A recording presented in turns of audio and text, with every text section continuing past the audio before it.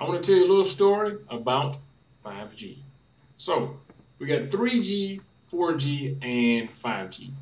So the G stands for generation.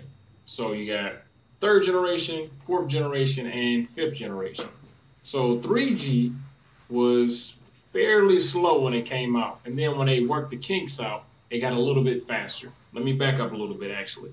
So what I'm talking about is different cell phone services, right?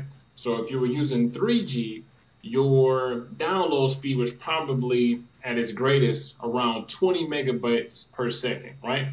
So if you got 3G, you want to download stuff, you want to take pictures, so on and so forth, you would only have 20 megabits per second. With today's standards, it's actually pretty slow. But when it first came out, it was kind of, oh, because people weren't doing as much. Instagram wasn't really popping, Snapchat wasn't even out. So 3G, 20 megabytes was a lot because you was only downloading a few pictures. You weren't doing as much as people do now because we know that now pretty much your cell phone is a replacement for your computer, laptop. You can do whatever the hell you want to on your cell phone, right? So you got 3G, which was around 20 megabits per second. Then it went up to 4G, right? So 4G, theoretically, one gigabit per second, or 1 megabits per second, which is super fast, right? But they had to come out with, I guess, an extension, or they didn't want to lie to anybody, right? Because technically 4G couldn't even get up to gigabit speeds. Most of the time, it couldn't even get up to the lowest specification, which was 100 megabits per second, let alone a gigabyte per second, right? So that's why they added on the LTE.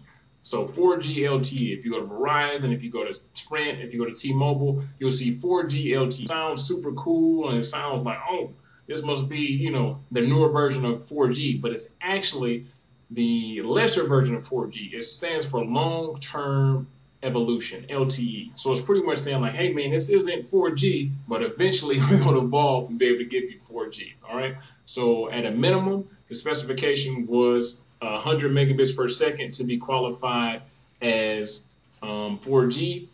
At the maximum, gigabits per second. Now, damn near nobody was getting, a gigabyte per second. So 4G LTE, minimum 100 megabytes, maximum was 1 gigabyte. Now, 5G is on its way, and in some places, it's actually here. They actually have small little hotspots in Seattle and a few in Chicago.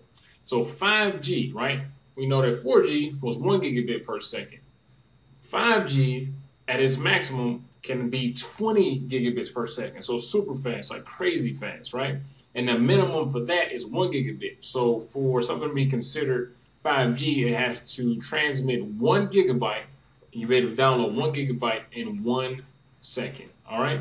So we got 3G, super slow, 4G, pretty cool, 5G, super fast, right? Now, like I said, the rollout for 5G is pretty limited right now, and there's actually only a few devices that's even capable of using 5G anyway.